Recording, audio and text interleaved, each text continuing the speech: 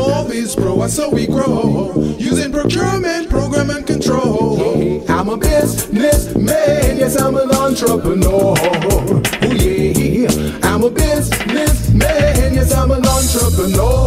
Oh yeah, I'm a businessman, yes, I'm an entrepreneur. Good afternoon, everyone. This is the Business Zone with Christo and Coach Gilbert Buchanan, your small business paramedic. And today, folks, we're going to have an amazing show. We want to say to all of you out there, happy Black History Month. And we're going to have some great Black History moments here today. We've got a very special guest. So, co-host, how are you doing? I am good. This has been another one of those weeks.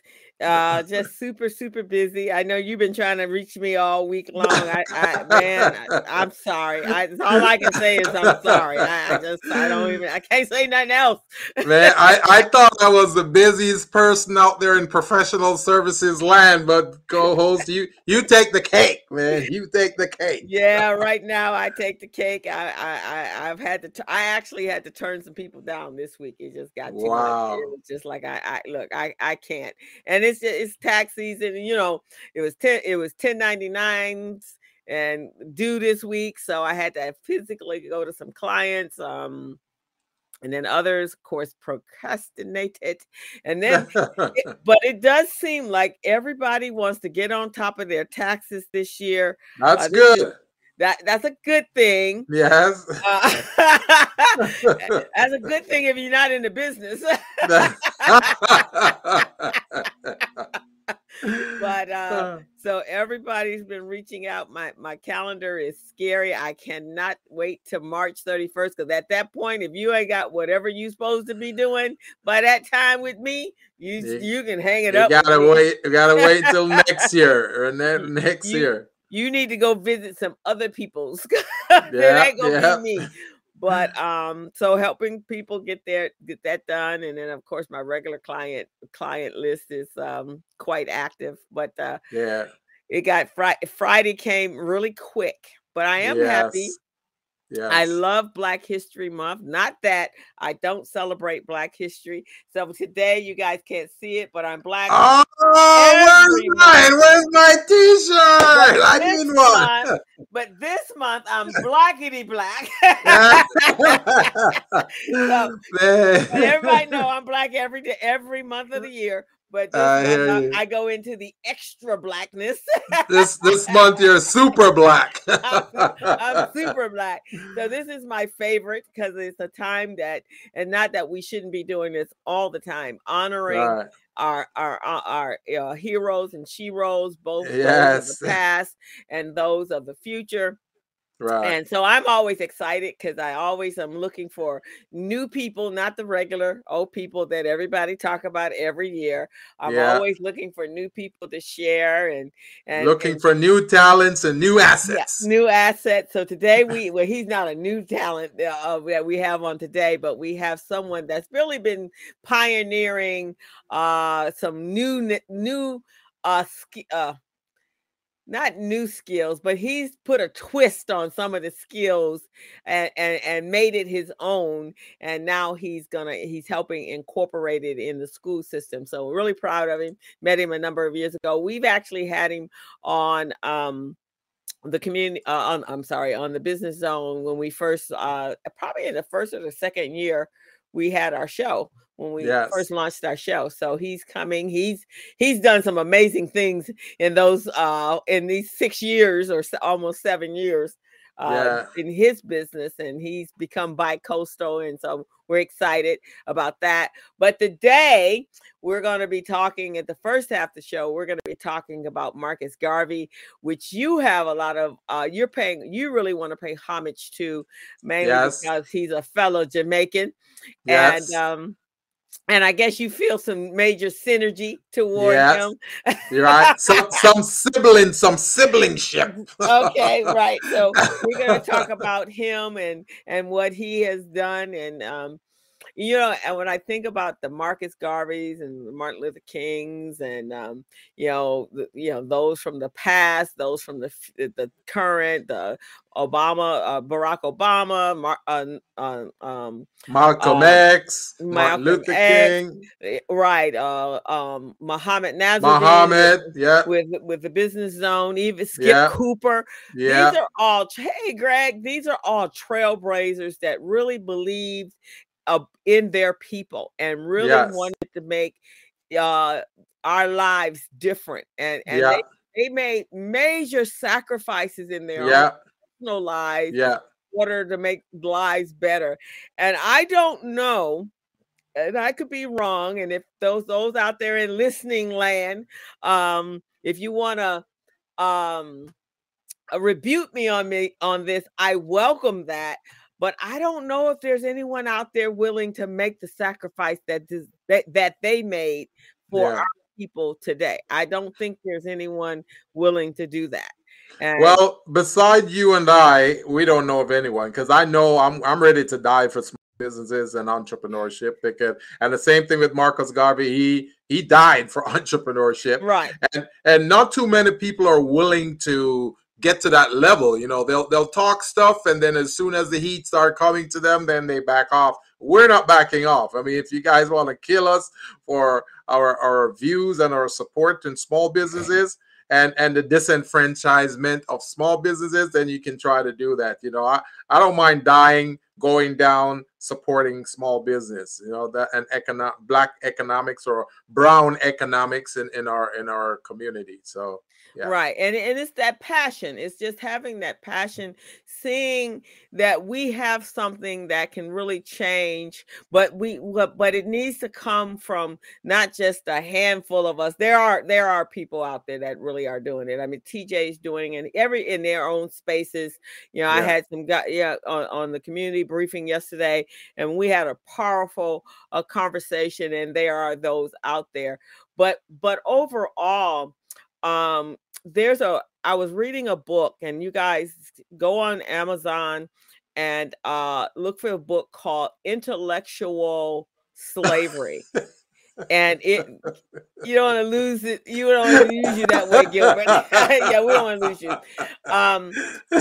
But there's a book that I'm reading called Intellectual Slavery, and Mm-mm-mm. and it's written by an African guy, and he's African. He's from Nigeria, and he's talking about how when we were all colonized, they took our language, they took our religion, and they took our culture. And Yeah, what they left us with was a learned helplessness. And yeah, that's what I see when sometimes, even when we're talking to our clients and you're going, you can do this, you can do this, and they're like, I don't know, maybe yeah, I can. yeah, And then you got to go into the real rah rah, yeah, yeah. and then you got to keep rah rah until you don't have much rah rah left, but you got to keep rah rah so that your infectious and passion seeps into them, and then they Yeah, start fighting for themselves. And so right.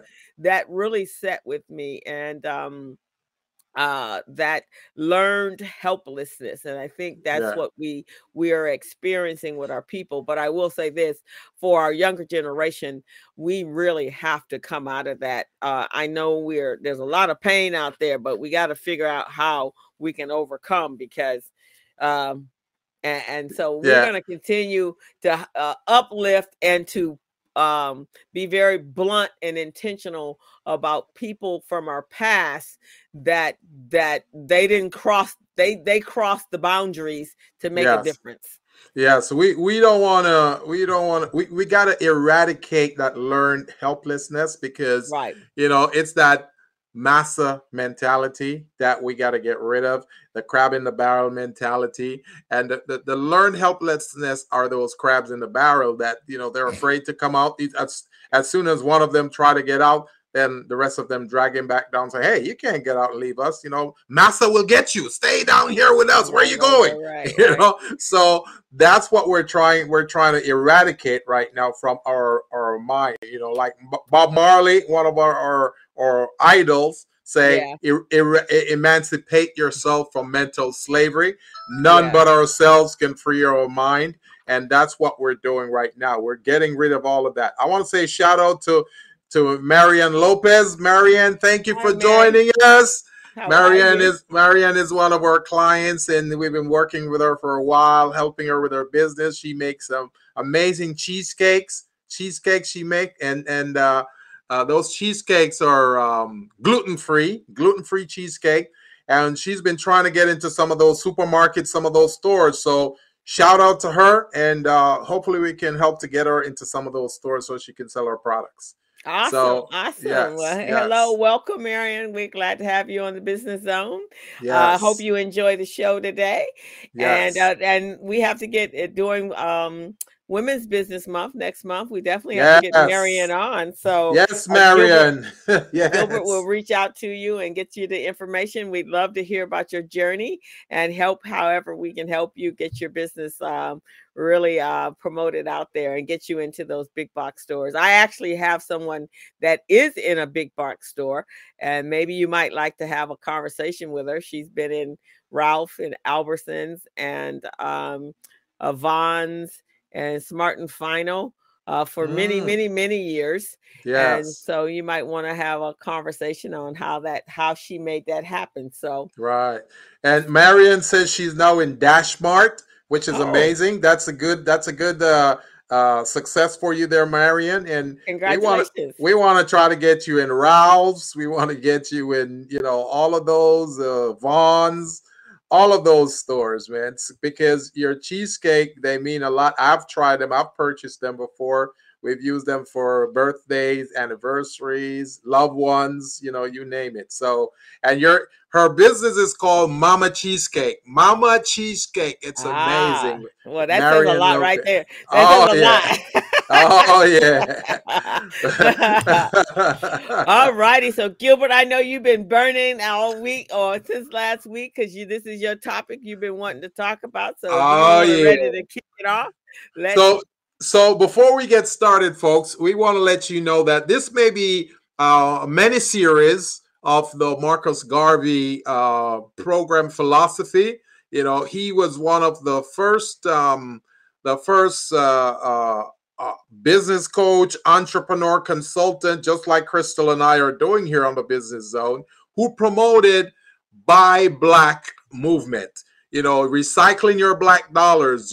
Buy from other black business owners or brown business owners, circulate the dollars in the community. He was a first to bring that up, and then we'll talk a little bit about that. But before we get started on that, folks, I want you guys to go to YouTube, hit that subscribe button. I want you to like our video, like our show, so that we can send you automatic notification to let you know when we're doing shows. Sometimes we don't just do shows on Fridays. We'll do shows, at other times too, based on where we are, what we're doing. My co-host, we call her the international ambassador and correspondent. She travels all over the world. She goes to Egypt, she goes to South Africa, you name it, she's there. And sometimes when she's there, she's probably 12, 19 hours, time difference than what we have. So I got to make adjustments for that time frame so that we can broadcast. And it may not be on Fridays only, but it could be on other days too. So you guys can get that notification. You'll be able to tap into the shows and see what we're doing. Another thing we want to throw out there, guys, before we get started on this. The Business Zone with Crystal and Gilbert, we are trying and working on getting you small businesses connected with in other countries so you can sell your product to consumers in other countries. The South Africa, we talk about Canada, we talk about Kenya, Nigeria, all of those different countries, folks. You don't need to rely only on the customer base in the United States. You want to reach out to other countries as well. The United States has over 330 million people. That's just the United States. You got Nigeria, you got all those other countries that have hundreds of millions of consumers. So think about that. If you can get access to 1 billion consumers, and you're selling your product for $1 or $2, going to $1 billion people. Think about it. That's $2 billion in revenues you're generating. So that's the kind of thing I want you guys to think about. So make sure you go to YouTube, hit the subscribe button, the like video button. Go to we're also on LinkedIn Live. We're on Facebook, and we're on a few other platforms, right, Crystal? Yeah, we're actually your LinkedIn, Facebook, Twitter, and if you're more partial to audio podcasts, we're on all of the podcast stations, Apple Tunes, every Google, you name it, we're on it. So however you listen to your podcasting, your audio podcasting, we're there as well. So just go on over there and check us out. All right. All right.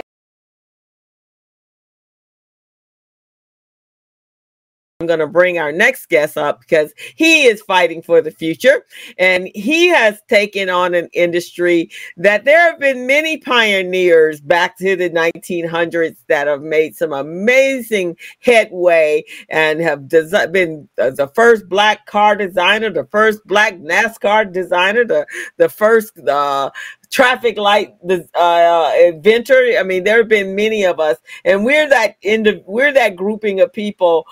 Since we did all the work in the country, there's not much that we didn't have our finger didn't have our finger on the pulse of, because we designed and created everything.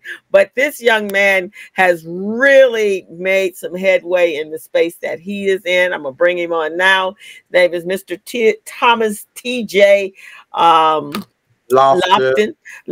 He's celebrating 30 years in business and continues as a multi-dimensional global business industry leader. He's a celebrity car builder. He's a real estate and land developer. He's an investor, public speaker, and author. And as a native of Compton, California, from the age of 9, TJ acquired his business acumen from key local business leaders. And after graduating from Centennial High School in Compton, he opened his first brick and mortar business, and Express Gold Plating. It would become the first of many successful businesses, including Compton Wire Wheels and molded suspension. So he's going to go into much more detail on what that early career looked like. There was a lot of celebrityness going on, and especially I think his skills merged in with the hip hop immersion into the music world. So with that, I want to welcome Mr. Thomas T.J. Lofton. Welcome, TJ. How y'all doing there? We're good. How are you? Thank you. I am magnificent. I appreciate y'all. Welcome to the Business Zone, sir. So tell us about yourself and your all that you do, and I guess you are a Marcus Garvey I guess follower as well, because you have had many entrepreneurial endeavors since I've met you, and very successful. You were successful before I met you, and you have not missed a beat since I have met you. So welcome to the Business Zone, TJ. I appreciate y'all. My name is Thomas T.J. Lofton, but I like people call me TJ Lofton. Celebrity car builder, land developer, second-time author. All right. Congratulations. That's what we're talking about. A book loaded with trade and entrepreneurship opportunities that most people and the book is called Monetizing, right? Monetizing Gentrification. That's okay. Right. Ownership. Yes. My website at tjlofton.com. Okay. So nice. Everybody grab a copy of that one. And where do they grab that copy? Amazon or your website? My own personal website, tjlofton.com. Okay, so guys, it's in the Bree put it in the chat there, and that should be on trending on Facebook and as well as YouTube. Yeah.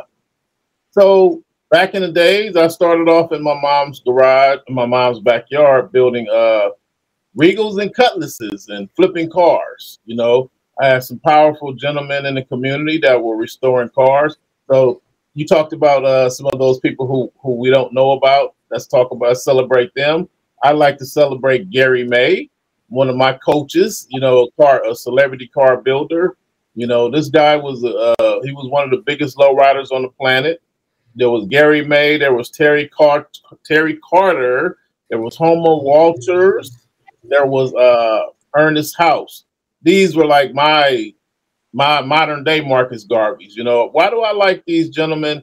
Because just like Marcus Garvey did, they created an opportunity for me to make money.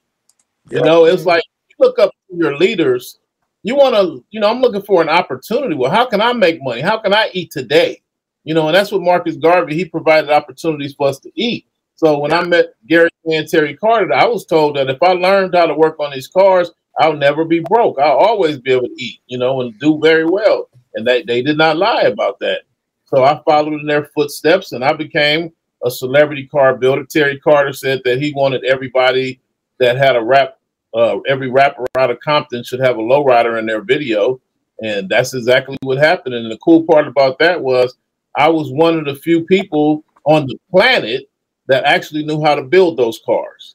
So now when those guys started going viral and, you know, NWA started traveling around the world, everywhere they sold albums at or CDs, cassettes, I sold cars there. You know, I shipped cars to Australia, New Zealand, everywhere, all over the planet. Honestly, I could say pretty much everywhere except for Africa. Really? Yeah, I was talking with some Africans the other day, and I was like, I never shipped a car to Africa before, you know? Wow. Was there not a need or what? Why is that? Do you know? I don't know. I personally haven't done it yet. And I guess the market just hadn't gotten there yet, you know, probably because some of those countries have a road problem, but not all of them. South Africa is amazing. It's beautiful. Yeah, it is. But those trades that I had, I also went to Centennial High School in Compton, where I had my first auto mechanics class, auto shop class, you know, and I had the trades there, my wood shop, my sewing at Vanguard Junior High School. So I had such an amazing upcoming because everything I learned in those classes, I would literally walk out of class and on the way home, I'd be telling my neighbors, hey, I just learned how to change brakes today, and I can change your brakes for $25. You know, I just learned how to do oil changes. If you get the oil and give me $25, I can change your oil. You know, so that's something that was real world to me. You know, so now I'm not looking at the drug guy like, hey, come sell drugs illegal and take penitentiary chances with me. You know, it was like I have a legal option here. So that's what I like about those guys. They taught me about those cars, and it just pathwayed into, now I had these trade classes. I learned how to weld. And when I learned how to weld, welding was a pathway to manufacturing, you know, because here I am here working on these cars. These cars are like 40 and 50 years old. And they're rusted out. And I'm like, man, I can't find this piece. They're like, good luck finding that piece. So all of a sudden it's like, okay, well, I know how to weld. I got a torch. I got a plasma cutter. Let me go heat up some metal and bend some holes, bend it in the form of this piece I need, and drill some holes in it and patch this thing up and make it work. So when I started fabricating, all of a sudden I created pieces. Next thing you know, people from all around the world was like, well, I need one of those too. You know, there's over 1 million cars on the planet that's left out of the 5 million that Chevrolet built. Now there's 1 million left, and maybe half of those, and 500,000 of them need those exact same parts. You know, so, wow, I got a target market of 500,000 people that might need my part. You know, so here I am selling parts. So I started realizing early on, I'm like, wait a minute, I like just having a pile of stuff sitting here ready to go. You know, people calling me from Texas and Germany and Australia saying, hey, I need 10 of those, I need 50 of those. So I like that. Then I like the idea that I was able to give my friends Okay, you need to make some money. You say I'm the business owner and I got some money because everybody keep pointing you to me. Then TJ got some money. Go to him. Go ask him for money. Okay, here goes some car parts. Go sit at the swap meet and sell these all day, and or come over here. You know how to weld, or you're the foremost expert at stealing cars with a screwdriver. So I know you know a lot about cars. So you come over here and work for me. I'm gonna help you start your own shop once you learn the game. So everybody was able to eat, and it was a powerful situation because I was able to tell 10-year-old kids, like, when you graduate from school, I'm gonna give you a job. And it'd be like 10 years later, here they come asking for a job. And I'm like, okay, here you go. Here's the tow truck, And it was just amazing, other than, giving them opportunities to come in there, paying people to sweep the floor, paying the young people. Everybody was able to eat off of what I was doing. But I love the opportunities of practicing cooperative economics. That's what I like about Marcus Garvey.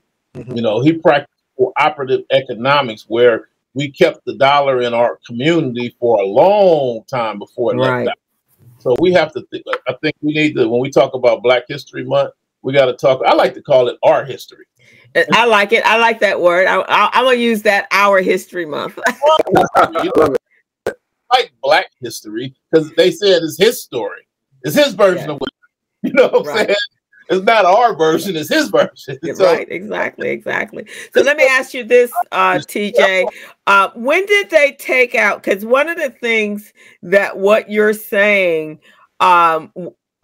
I think the reason why there was so much success in the 1900s right out of slavery is most of the enslaved, I'm going to use that word, the enslaved people had learned so many skills while they were in captivity, right? They did all of the carpentry. They built everything that that the plantation owners needed. They tilled the soil, they fed, they did everything. So the skills, I think, is a valuable commodity. The brain is good, but having skills, I think, is even more valuable than a skill set. Than going to college is excellent, but if I can fix a car and then get paid for that, or I can, like me, I do accounting and bookkeeping because I can get paid no matter what's happening in the world, right? No matter what's going on in the economy. So when did they take those skills, learning those skills out of school? Well, I graduated from Centennial High School in '89. And when I got there, they'd already closed down the paint booth, the auto painting class, teaching people how to paint cars. So I was told that as soon as I left, they took the rest of the stuff out in about 1990. By 91, it's all gone. So I was able to go back. Matter of fact, I was able to join forces with some Compton people, Chico Brown, Master P, the rapper, Dr. Dre, and a host of other amazing people. And we were able to go back and brought some money to the school. And I was able to put my automotive class back in Centennial High School and do a lot of great work. We bought an electric car. Dr. Dre gave $10 million to the Compton School District. And with that money, I was able to go back into that school and completely rehab my class. I'm talking about they did everything but rip up the concrete. I'm talking about they opened walls up and new drywall, new plumbing, new electricity, new water, new everything. And I'm talking about top of the line machinery. I even bought an electric car in the box, $65,000 electric car in the box that they had to take it out and figure out how to put it back together.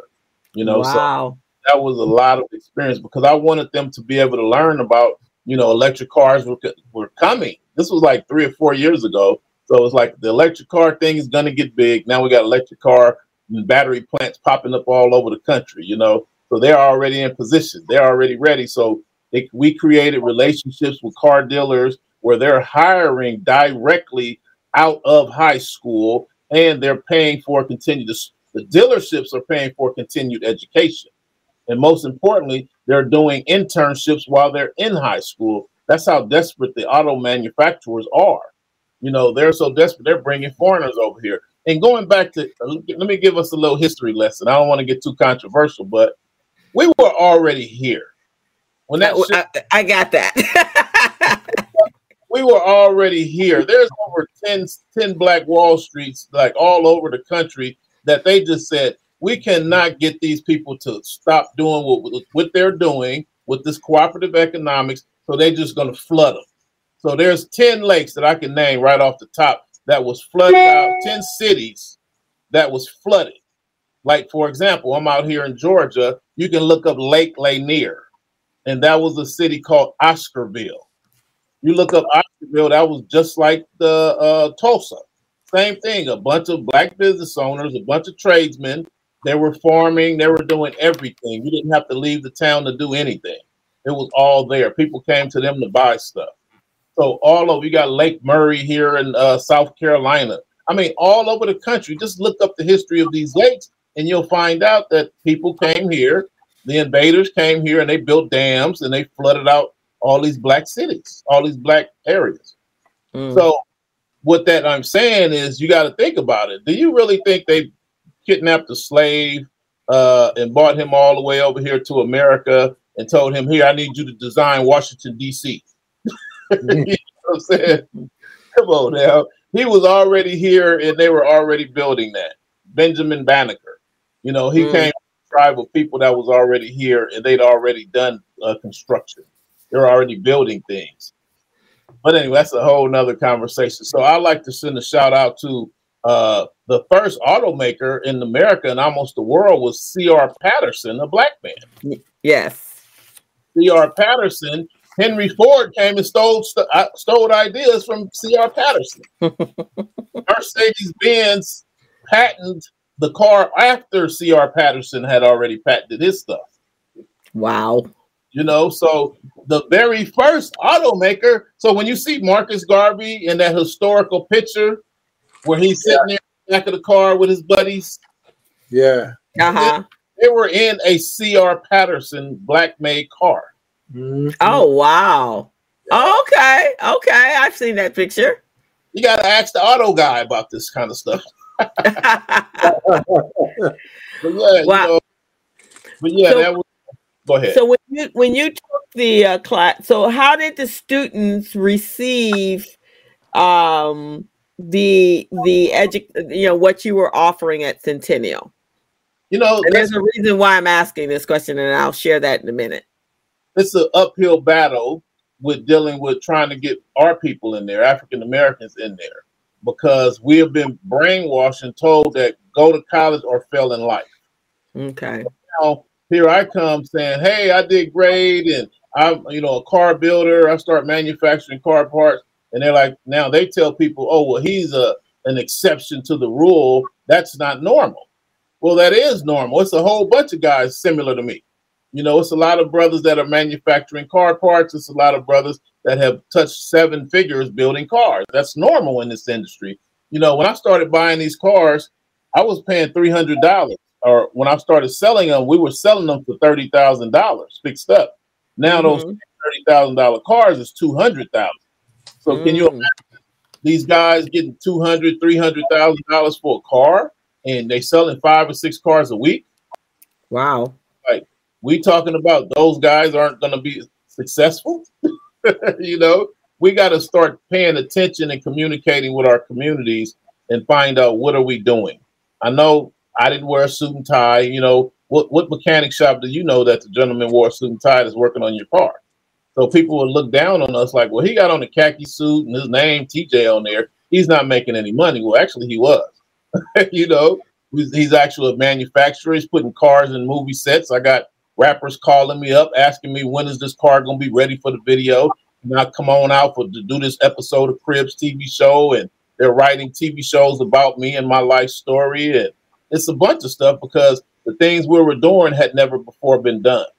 When we started building these cars, anyway, going back to your question, it's been an uphill battle. There's not a lot of African Americans in that class. The Hispanics have embraced it and they're packing it out. I was just there when I was in town a week ago or last weekend, and there was one African American female there in the class. I was there for the last period. And it was just the one African American female there. And that really kind of bothers me, you know, because we really work hard to bring some black dollars into that school so that African Americans could come out and be business owners, you know. When we went there, I went in there with the mindset of, I don't want them learning how to do a starter and change the alternator. I want them to know how to do a full body lift and pull off quarter panels and weld in floors. So I had guys donate cars. They're doing some amazing stuff there. And anything that they can do, they can be pulled in by an entertainer saying, I want you to be my personal car builder. So little Leno could come in there and say, okay, you're one of TJ's proteges. You know everything that TJ learned. Yes. Okay. Well, how much do you want to make a year? I need you to come work for me only. Does that make sense? That was very visionary by you, man. That I applaud you for that. You know, I applaud you big time. Thank you. And I had the honor to meet Marcus Garvey's son, his only living son, Julius. And Julius said, you remind me of a young Marcus Garvey. See, that's what I'm talking about, man. That's amazing, man. I texted to you, Crystal, the picture and the video, matter of fact. Okay. All right. So official blessing. The reason I asked that question of you was I went to South Africa in the fall. And my girlfriend is from South Africa, and her family, her brothers have started a skills school in South Africa. And I definitely want to introduce you to them because in South Africa, same problems we have here, they have there as well. And they're having a hard time enticing and encouraging the young people to come in and learn skills. They're teaching them upholstery and construction, and I don't think auto mechanic is on the table because they don't have it. They probably don't know anybody who does that. But they're looking, because skills is a way you can monetize a skill, and just like you just said. And in today's world, and I guess maybe the mindset is, I don't want to work in someone's factory, as opposed to what you how you laid it out. That here's a whole nother pathway that you can do it. And you would think, with as much as Black men and women and Hispanic minority children, young people love cars, that would be an incentive just on its own. Well, what's going on is where I say we convinced our children about college. All the teachers here in America, if they don't say college to these students, they can lose their jobs. If they say you're a troublemaker, you ditch school, you may want to consider a welding class. They can lose their job. You know, so everybody got to go to college or else. So if they're doing it here in America, think about what they're doing in Africa. They're going. So an African school reached out to me by the name of Ball University in South Africa. They wanted me to speak about the trades, and I talked to the professor, and he told me, he said, historically, we have, for the last 30 to 40 years, we have been pushing and forcing our students to doctor, lawyer, engineer, or failure. Period. We're not nothing else. So now you got 30 to 40, 50 years of successful. They're not saying go be a doctor. They're saying you're going to be an anesthesiologist when you go. So now we're talking about the most highest paid doctor, because a doctor will make $300,000, but an anesthesiologist can make upwards of $1 million. So now you have 30 to 50 years of anesthesiologists coming home, worth, bringing in $500 and $600, $1 million a year. So you have a fleet of doctors that are coming home, and they're sending money home and building their mom and dad a house and paying for all their other brothers and sisters. So they don't have a TJ story. They don't know about a TJ did this and TJ. They don't have that example in front of them. It's not. TJ hasn't done anything in Africa. They got a whole doctors and engineers and lawyers, but the problem they're having with that is they said they sent them to America to get the money and bring it home and rebuild Africa, but now they're not doing that. But guess what? They said the reason why they wanted to talk to me was because they want to start manufacturing their own cars. And they reached out. So now you have 7 countries in Africa that manufactures their own cars. For years, they have been buying the cars from Toyota and assembling it in Africa. But now they're saying, I've seen them in a video where they literally had an engine block. And I was just watching this video. It was real fascinating. They were pouring cold molten steel into this drum looking thing. And I'm just watching them like, man, I hope they don't get burnt up. And, I'm just watching like, I'm a car guy. What am I watching here? They pouring steel into this box. And then they come back an hour later and they peeled the thing off and boom, an engine block falls on the ground. And the 30+ year master car builder jaw went. I'm like, are you showing me the origins of engine manufacturing?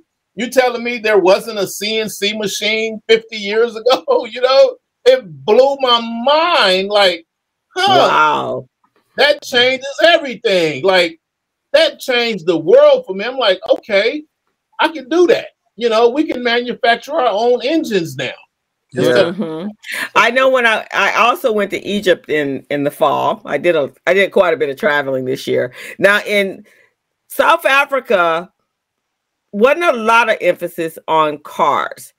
Egypt, Cairo, whole other ball game, but older cars like Cuba, small cars because the road, so many people, but Cuba is, 1950 vehicles, right? So they're always looking for parts for 1950.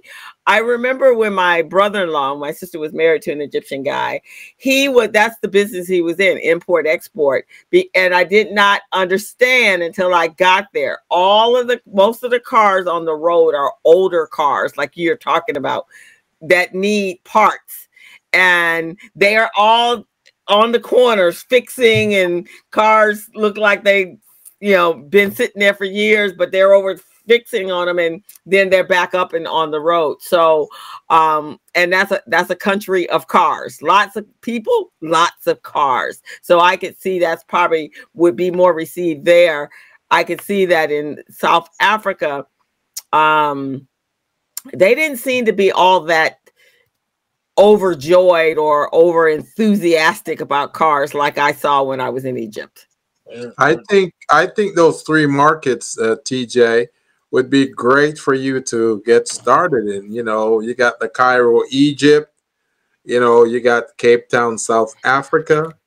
And then the third one, which might be a little stretch, would be Havana, Cuba, because they've been rebuilding 1950s car, forever, right? And with your skills and expertise, that can really elevate that. So that's amazing, man. Well, they're under sanctions. So it's hard to get into them. You have to come in. You have to go another way to get to them. But the other ones. But I think, and I know college is a, but now when we look at how expensive college is, and a lot of our children, they may go to college and drop out by the time they get to their junior year, and there's also a lot of times by the time they get to they'll drop out in their sophomore year. And even if they choose to go further, sometimes the colleges are looking to help you drop out. So, but it's just the cost of college is just so prohibitive for most children today. I think the teaching them trades is the way to go. I think, in my opinion. It really is, because the trades opened up an opportunity for America. Like right now, America has passed a law and said, hey, sanctions on China, tariffs on all the rest of the foreign countries. If you don't make it in America, we don't want it here. So what's been going on is all those foreign countries and all those manufacturers are opening up giga warehouses all over America. I was just on the phone with Judge Joe Brown, and he's like, they moved the Ford battery, they're building a Ford battery plant in Mason, Tennessee by him. And they're literally just destroying the whole town, taking over. Okay, all you black politicians, we don't need y'all here anymore. because they know this is going to generate billions of dollars a year. But my thing with the knowledge that I have, I tell people, I was just at the Black College Expo the other day, and I said, I don't want a good job at a battery plant. I want a contract with them. I want a job at Tesla. I want a contract with Tesla saying, I will make your door handles for $12 million a month. You know, because he's one of the biggest car builders on the planet. $12 million a month in door handles is nothing for him. Right, you know, exactly. So many billions of dollars a year in revenue selling cars. So a $12 million a month was that only, $144 million a year or something like that. That's nothing. So where we got to get out of I want a job. I'm a manufacturer, and I know if I got I got a 500,000 people that's interested in buying my 1959, 1960s cylinder mounts. You know what I'm saying? Think about it. And that's from the 50s. Now, what about the Teslas right now in 2000? How many Teslas did Elon Musk make that's going to need a door handle? Probably over 10 million. You know what I'm saying? Exactly. Now, I got the contract because I'm one of the biggest door manufacturers or door handle manufacturers on the planet. How about that? And that's the incentive, is that with a trade, you can use that trade to create your own business, to be that manufacturer or that distributor. Because if Tesla can lay you off and you have no job, but if you're the distributor and the supplier, then you as the contractor, long as you have comparable prices, then and how you negotiate that deal, you could make you're gonna make more money as a contractor than you're gonna make as an employee anyway, and you have your own business, so they are not controlling you as they would if you were an employee. That right there should be the incentive for the colleges. Then they're coming here to learn, teach them to be entrepreneurs, but they got to have a product or a service that they're going to be that's going to be the byproduct of a business. Well, the Buy Black movement and the Marcus Garvey self-sufficiency economic program, it promotes that type of entrepreneurship that both of you are talking about, not to become an employee, but to become an entrepreneur. Because as we know, you can't get rich being an employee for anyone. But if you're an entrepreneur, you can certainly get to that level. I like what you got there, TJ. What's that? Is that the door handle? This is one of those hard to find car parts for those 61 and 62 Chevy Impalas. Uh-huh. Now that's a very simple product. It's about $1 worth of metal, and a couple of bends here. Drilled in some holes and took another piece of metal and folded it over and drilled a hole through that and welded it together. That's it. So $2 worth of metal, give me $125 for a set.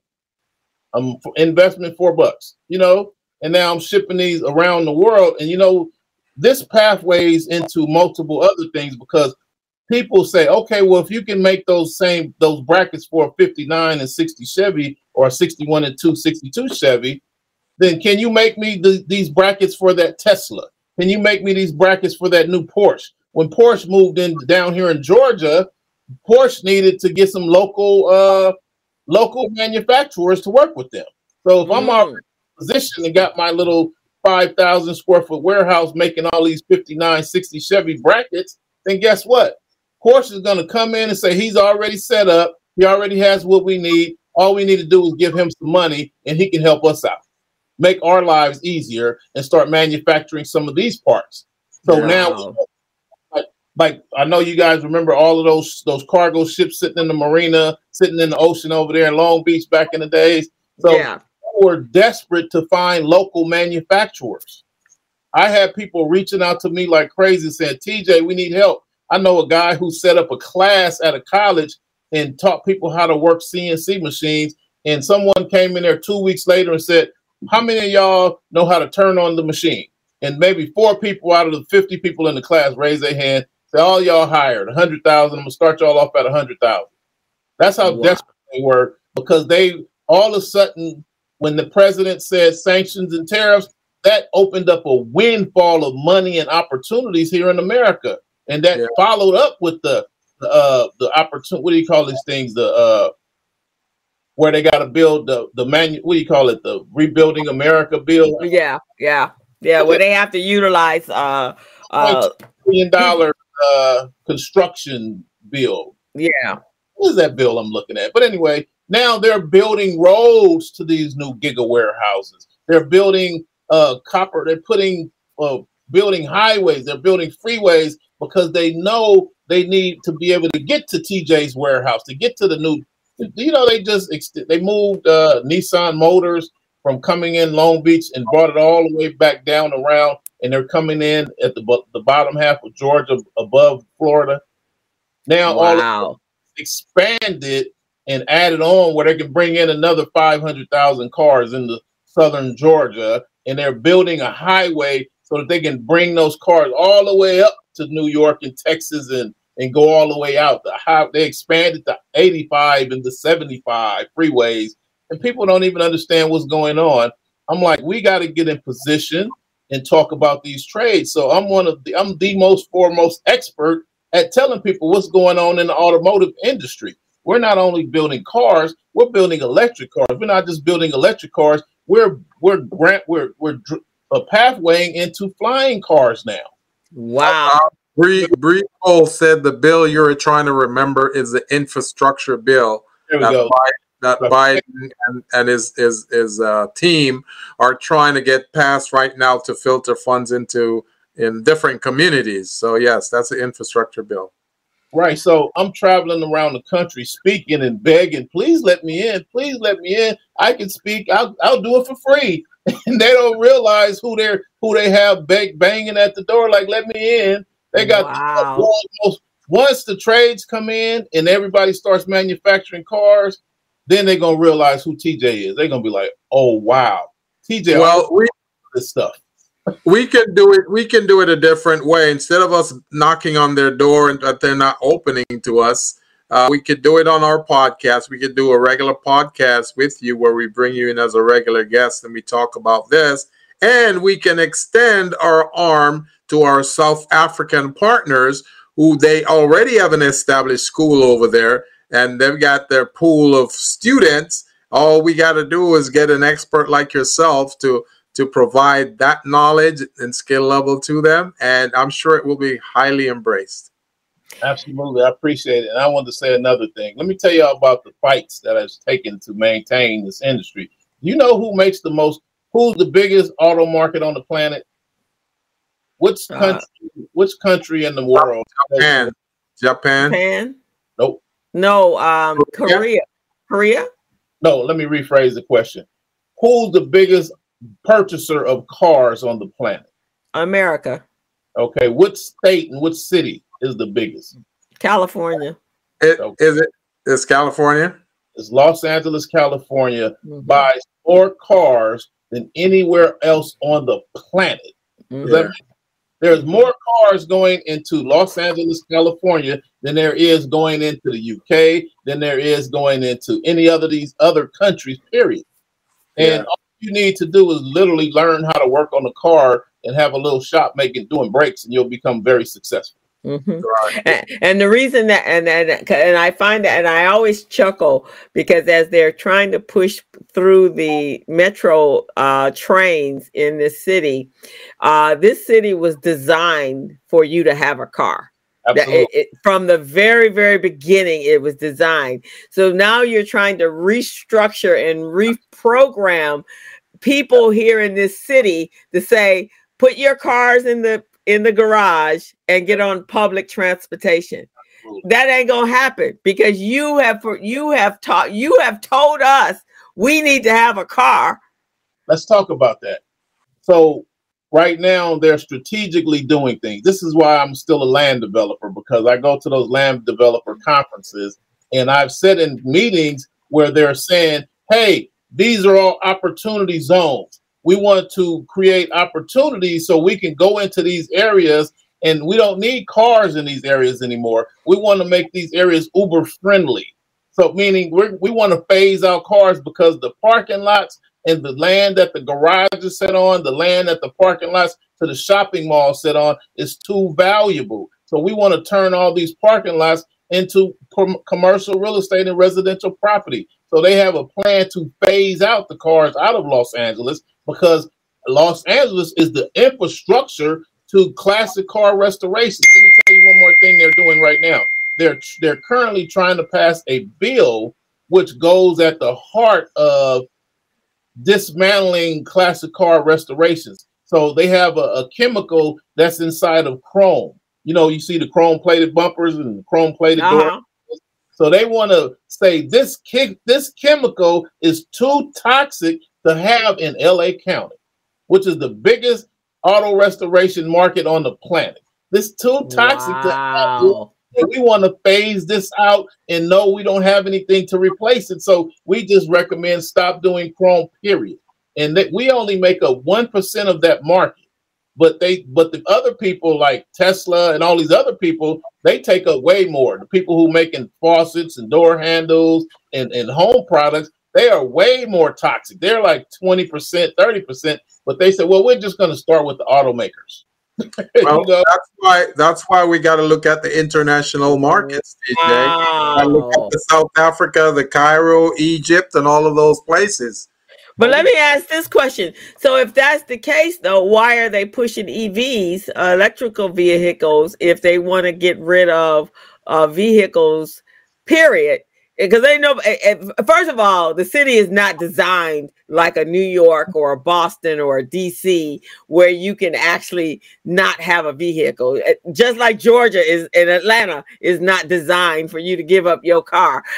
and what they're getting incentive. They're getting incentive from those. And you still have to have a car if you're gonna have Uber or Lyft. So what we are doing right now is we're playing rolling the dice. We're playing cards. Look at my left hand, but don't pay attention to my right. Yeah, always got to look at the whole picture, man, because they always trying to pull something over on you. It's a game of chess we're playing right now. It's like you got to learn how to watch these pawns because these pawns are dangerous now. They can take that king if you're not paying attention. You know, right. So what they're doing is they're trying to sell us electric cars, but the reality is they're working on flying cars. When you go to Dubai, so what they're going to do is they're going to have flying cars and bullet trains. So right now, they already approved, and they're going to start construction of the new rail going from LA to New York. I'm sorry, LA to Vegas, right?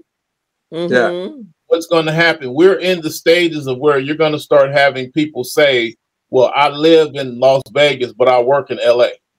Yeah. Because I take the bullet train every day to work. Like in DC.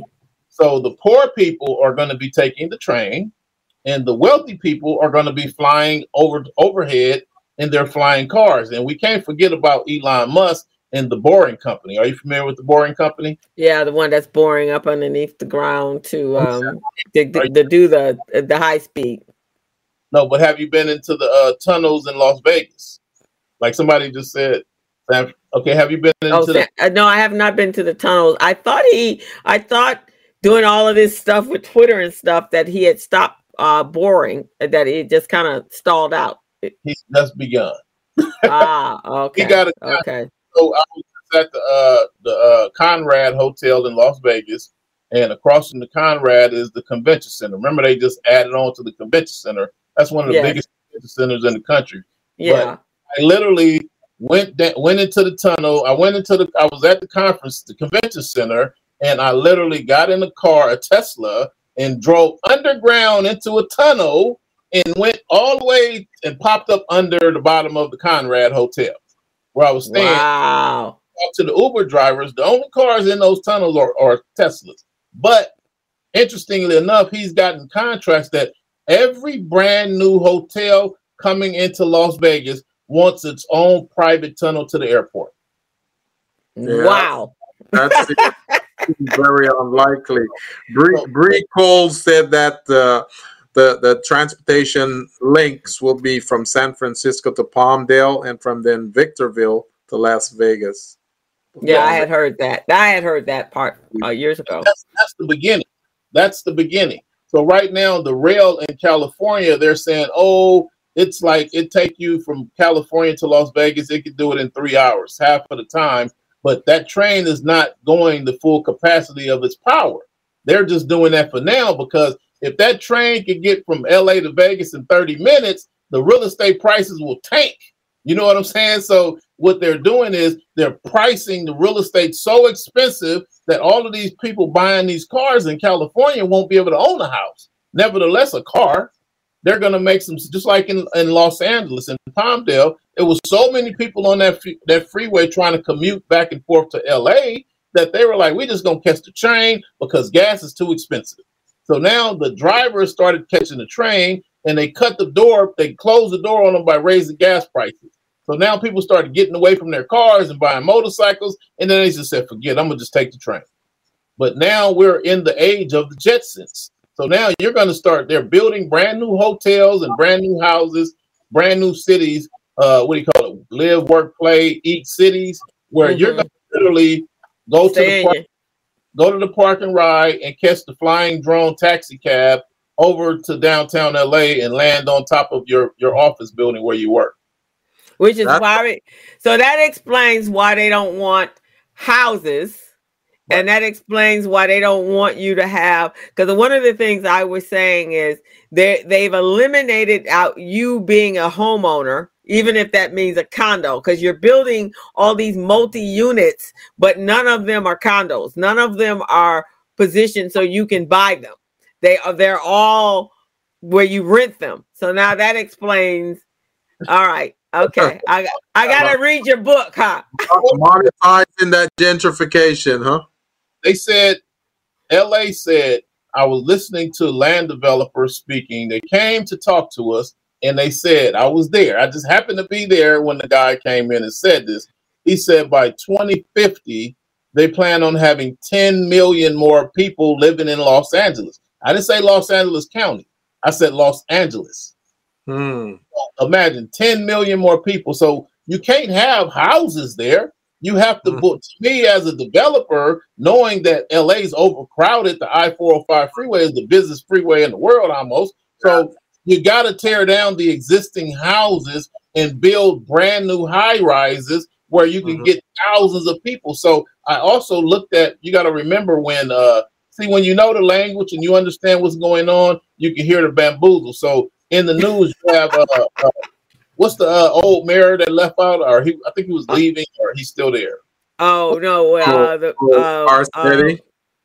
Viragosa said after they said we're gonna have 10 million more people here in LA. Viragosa, I said that means that they're gonna have to tear down all of these buildings. So Viragosa, they came in and changed the zoning. They said, okay, we don't want any more single family homes. We want multiple families, meaning we want 24 unit buildings, 120 unit buildings. So all of a sudden, the attack on the real estate, it came about. They said they passed another law. They said, well, Los Angeles has the way to get rid of the real estate that was currently here, that the people were sitting on, holding on to. They had to pass a law called, they said, oh, Los Angeles has 15,000 commercial properties that's not earthquake safe. Oh. They have to be retrofitted. That's a strategy right there. And with that kind of language, you know what communities they're going to target. Next thing you know, Watts will be a luxury apartment, a luxury condo apartment complex. You see what I'm saying? That's what they're doing by talking about that. Have you ever heard of the Golden Triangle? Yeah.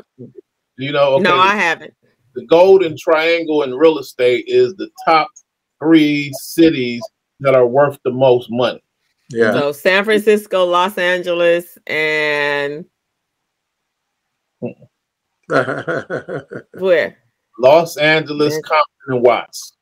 Oh, because they have not been developed, and that's where the black folks are, and you want to get rid of the black folks and put the other folks in there. I got it. That co-host, that's where that 10 million is going to come. That's how they're going to achieve that 10 million. Yeah. About it. They have no lands. further land to develop. So they have to go to the existing one, using that argument that they were telling TJ about. It's not retrofitted for earthquake. Using that language, you see what I mean? So to make it retrofitted, we got to tear this down and build new buildings. So retrofit that $500 or that $700,000 building is going to be $300,000 hypothetically. Yeah. So as soon as they pass that law, what happens? I tell people all the time. I say, as soon as they pass that law, they immediately, the people who own the buildings, the white people who own the buildings, they start dumping.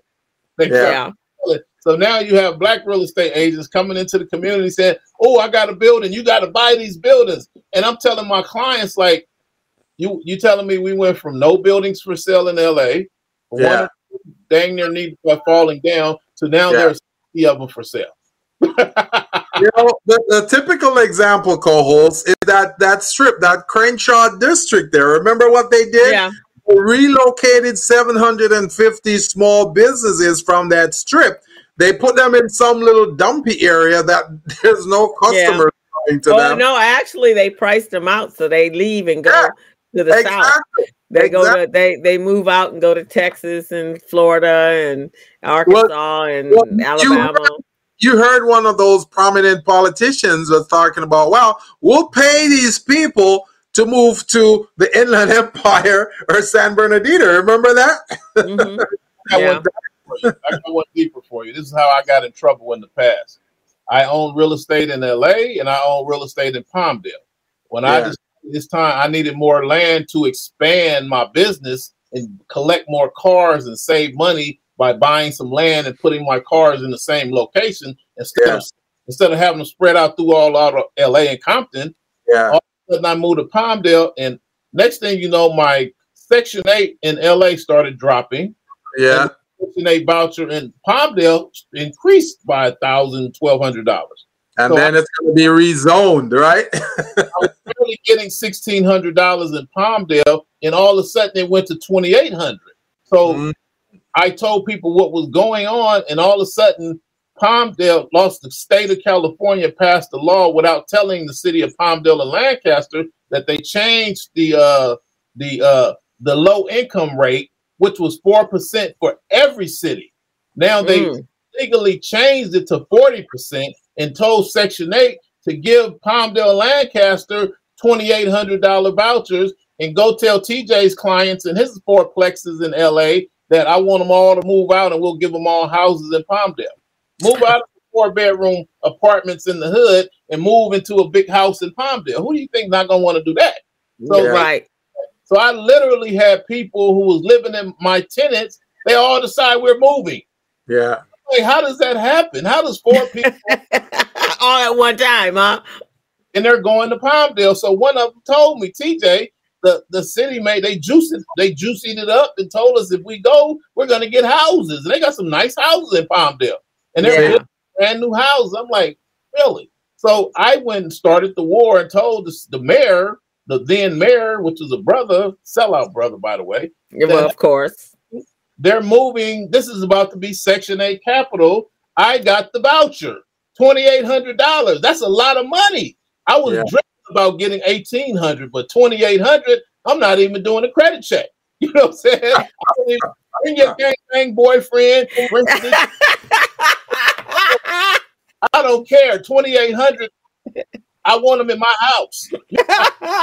See, that's exactly what happened in the early 1900s there, when Marcus Garvey was trying to do what he needed to do with young entrepreneurs. You saw what they did. First, they formed the IRS, then they start taxing different buildings, putting their foot on the necks of black entrepreneurs, and they're doing it again. So it's a cycle. Well, I always say, here's what I've always said, that there is no new strategy. It's the same strategy. We just have to know the strategy. So just like TJ just said, you got to really know how to play chess. Yeah. And you got to read, you got to go to meetings and conferences like he does, sit in the back quietly listening to the information that you're hearing, and then be able to come back and disseminate it to people that want to hear it. Because if you're not there, and this is the reason why I do the community briefing, this is why we do the business zone. If you're not in the room at the meeting where they're having conversations, we are the most vulnerable people on the planet. Yes. We are always on the menu of the meeting agenda, always on the meeting agenda. And you have to be there so you will know what they're talking about, right? I've been in so many meetings like that, conferences, hundreds of thousands of people, and I'd be like one of 20 black people in the room of 100,000+ people. Does Right. that make sense to you? I'd be one of 20 black people, and maybe 7 of those black people work there as cleaning. They're walking around with a trash can and a mop. Right. And a broom in there picking up trash. So it is little, and these conferences cost to get in. They're like $1,500 and up. So I look at the conferences that they want us to go that say real estate. They're free and they provide snacks. Yeah, they ain't gonna tell you nothing. You need to go to the paid ones. The real conferences where the real information is happening is $1,500. You got to have a land developer's license to get in there. You can't just come up to the door. I got my $1,500. I want to register. They're gonna be like, okay, well, what's your business? And you're gonna be like, I own a dry cleaner. They're gonna be like, no. Right. You have to be a land developer. You have to be in construction. You can't be a real estate agent. You have to be in this agenda, in this arena for us to let you in. Yeah. Money alone is not enough. You'd No. be like, well, can I just pay $2,000 for a ticket? They'd be like, no. It's like you trying to get into Fort Knox and you got a felony, you know? Yeah, right. Want us to hear this information. So now you got people, you got me walking around, they looking at me like, how did you learn this? Where did you get this information? Like, we're going to call over and have this place fired. Fire whoever let you in. We're going to close down whoever gave you this information because we didn't want you here. Right. Because you don't want to create another TJ. Trust me. That's the problem. So I coach. You find out people like, I thought you was the car guy. How you over here having real estate coaching classes? You know, right. Of language that most people have no idea what I'm talking about. I can hold a conversation with most people that don't even have a clue. I'm talking about surveyors. I was just doing an interview with one of my other friends, and we were talking. It was a land conversation about land development, and it was like when you got somebody who knows what I'm talking about. I open up like a rose. I got a lot to talk about. But if you don't know the language, then that's just a regular. I say tier 1 conversation, but if you're a real estate developer, then we can have a tier 10 conversation. But we were talking about the things that really matters that we need to learn are not taught in school. Yeah. You go to school and take a survey class at USC. You know, you can't go take a zoning class. They're not teaching that. They'll open it up and teach it for 5 minutes and then close it back down because they don't having infrastructure learning. You know, because I'm the kind of guy that I can just pack up and move to Africa and they'll give me a job or give me a contract saying, okay, well, we want you to come out here and set up this 1,000 acres and help us to build a city. What are we going to need? Where do we start? I'm the guy that can help to get you there. And they don't want too many people they don't want no TJs running around here because the black people who are in there are terrible. They're beasts. TJ, tell me about the land situation in Palmdale. Are there available lands, and who does one go through in order to get access to some of those land? There's plenty of land in Antelope Valley. You can call up any real estate agent, but they have to know about land, which most of us don't. Most of us are taught how to go list a house, a residential house, or apartment building, but they don't know what land looks like, what's good land versus bad land. But I can help you with that because I'm the guru of real estate.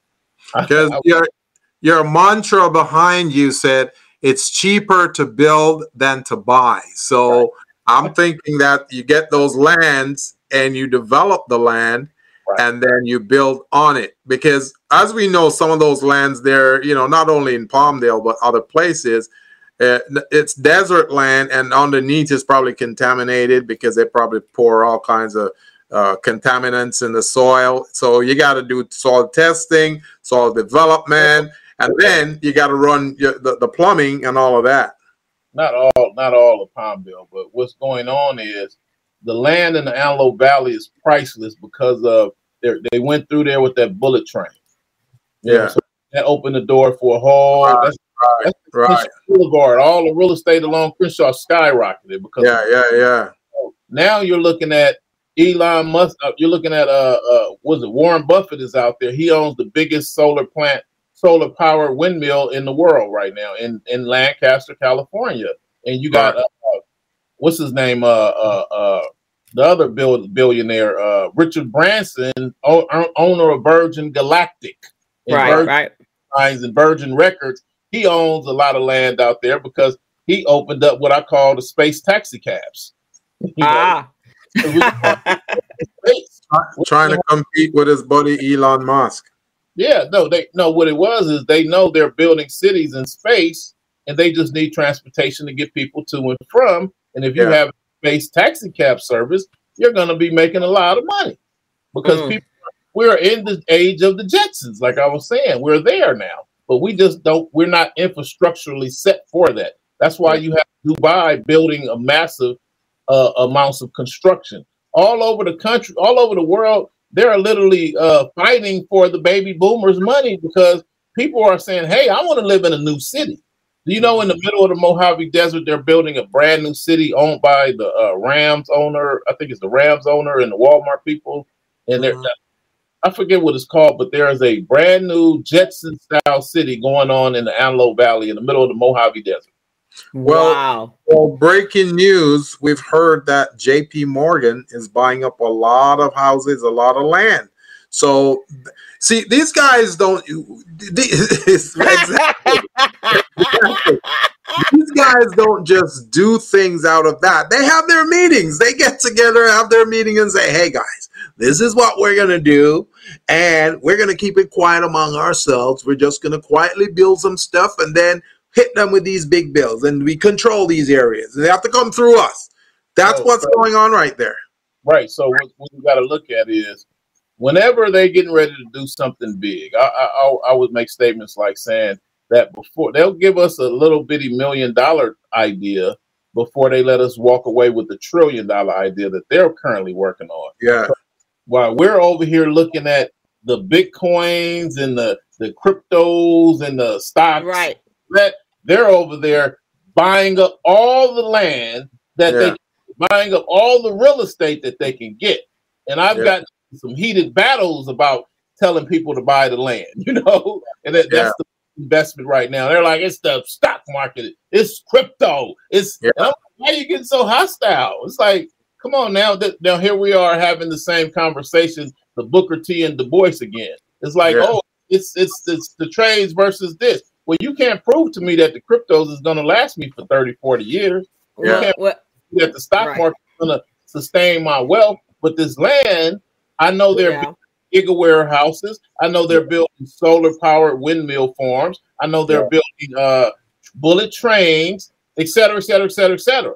Yeah. You know, they legalized marijuana and it's legalized to grow here. So it's a plethora of reasons why we should buy the land. But most importantly, we got to buy the land while we can afford some land, because if we don't, it's like, think about it. If they buy up all the land and all the commercial real estate and all the residential real estate, and the few people who own homes, they're going to be worth millionaires. They're going to be multimillionaires. You still got your 2-bedroom house in Compton or Watts sitting on 1/4 of an acre. That house is going to be worth $5 million in the future. Just like you go to Venice Beach, they got 2-bedroom, 1-bathroom houses at 800 square feet worth $2 million. A lot of people don't even see that's coming down the pipeline. It is coming because that's what they did in Harlem. You remember? Harlem was, inner city neighborhood.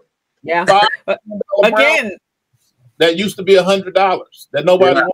only $5 million. How about that? Mhm. Yeah. It's the same strategy. You just have to watch and learn. Warren Buffett tells you that. He tells you what they do, and he tells you what in the reason he's kept his money. He's told you how he's done it, and real estate and things that you use all the time is what he invests in. He don't do all this off the stuff, but the land is you as Greg said. Where's the land gonna go?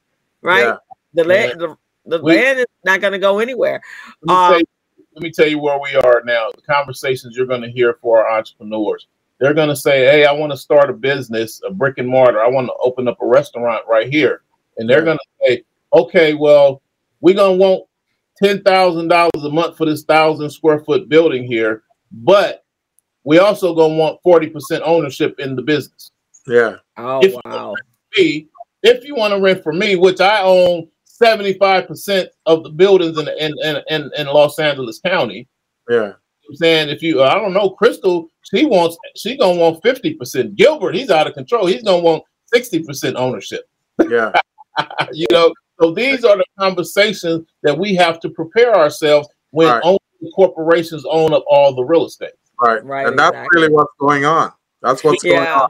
A friend of mine, that's why he's doing his business internationally. He says, I just can't deal with all of the what happens behind the scenes that you don't have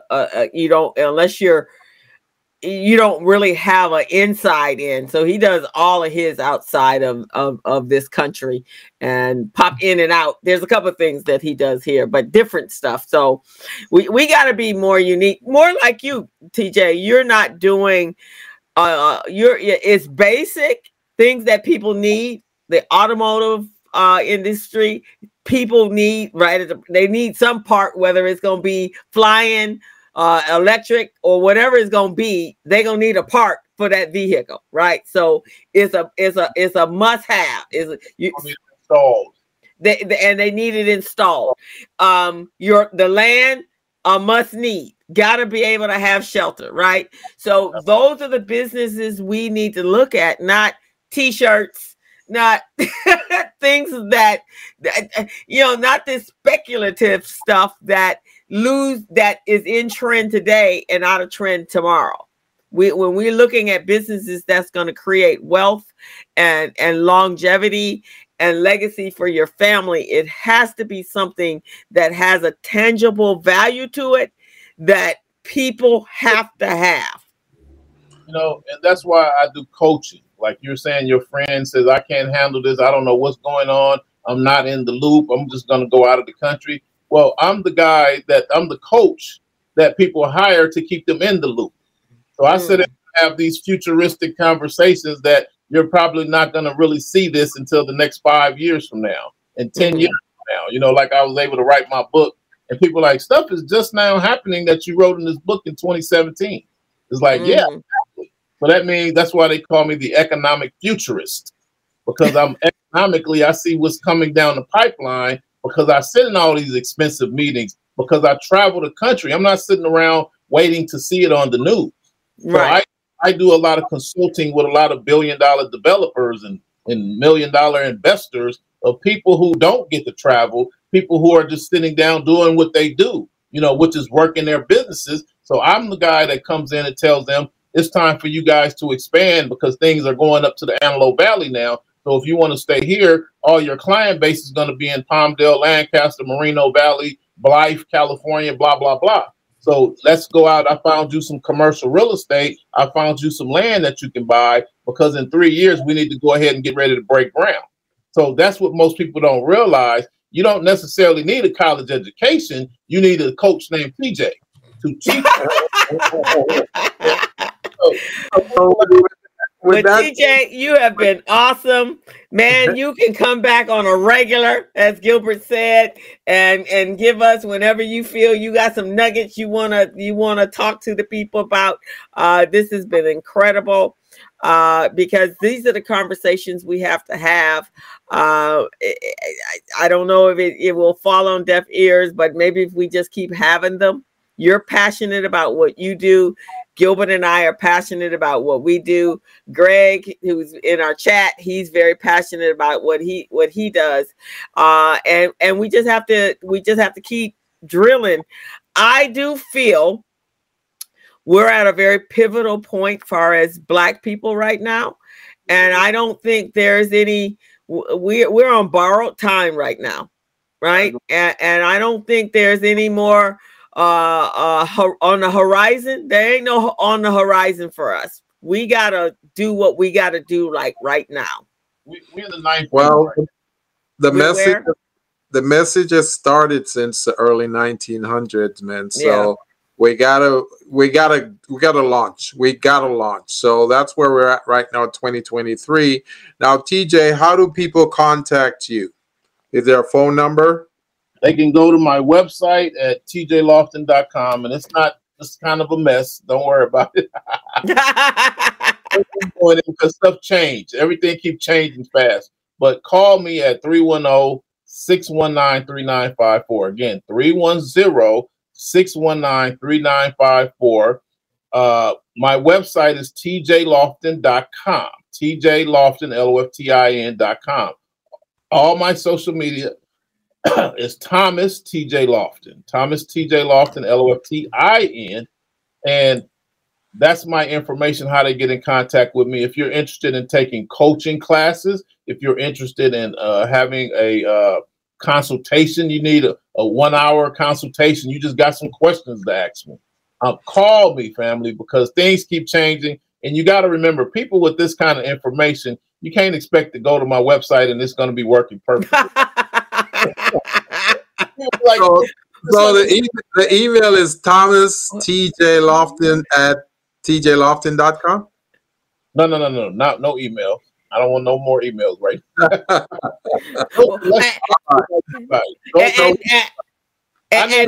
You are a real person, is what I'm saying. Well, actually, Bree put it in the chat, and nor is he gonna put all his valuable information on his on his email. I mean, on his Facebook page or on his website. You guys got to reach out to him, man, because some of this information you got to keep to yourself and share it with people who actually need to hear it, because not everybody is going to be receptive. His feet on our throat. Right, so we got to be able to maneuver out of that.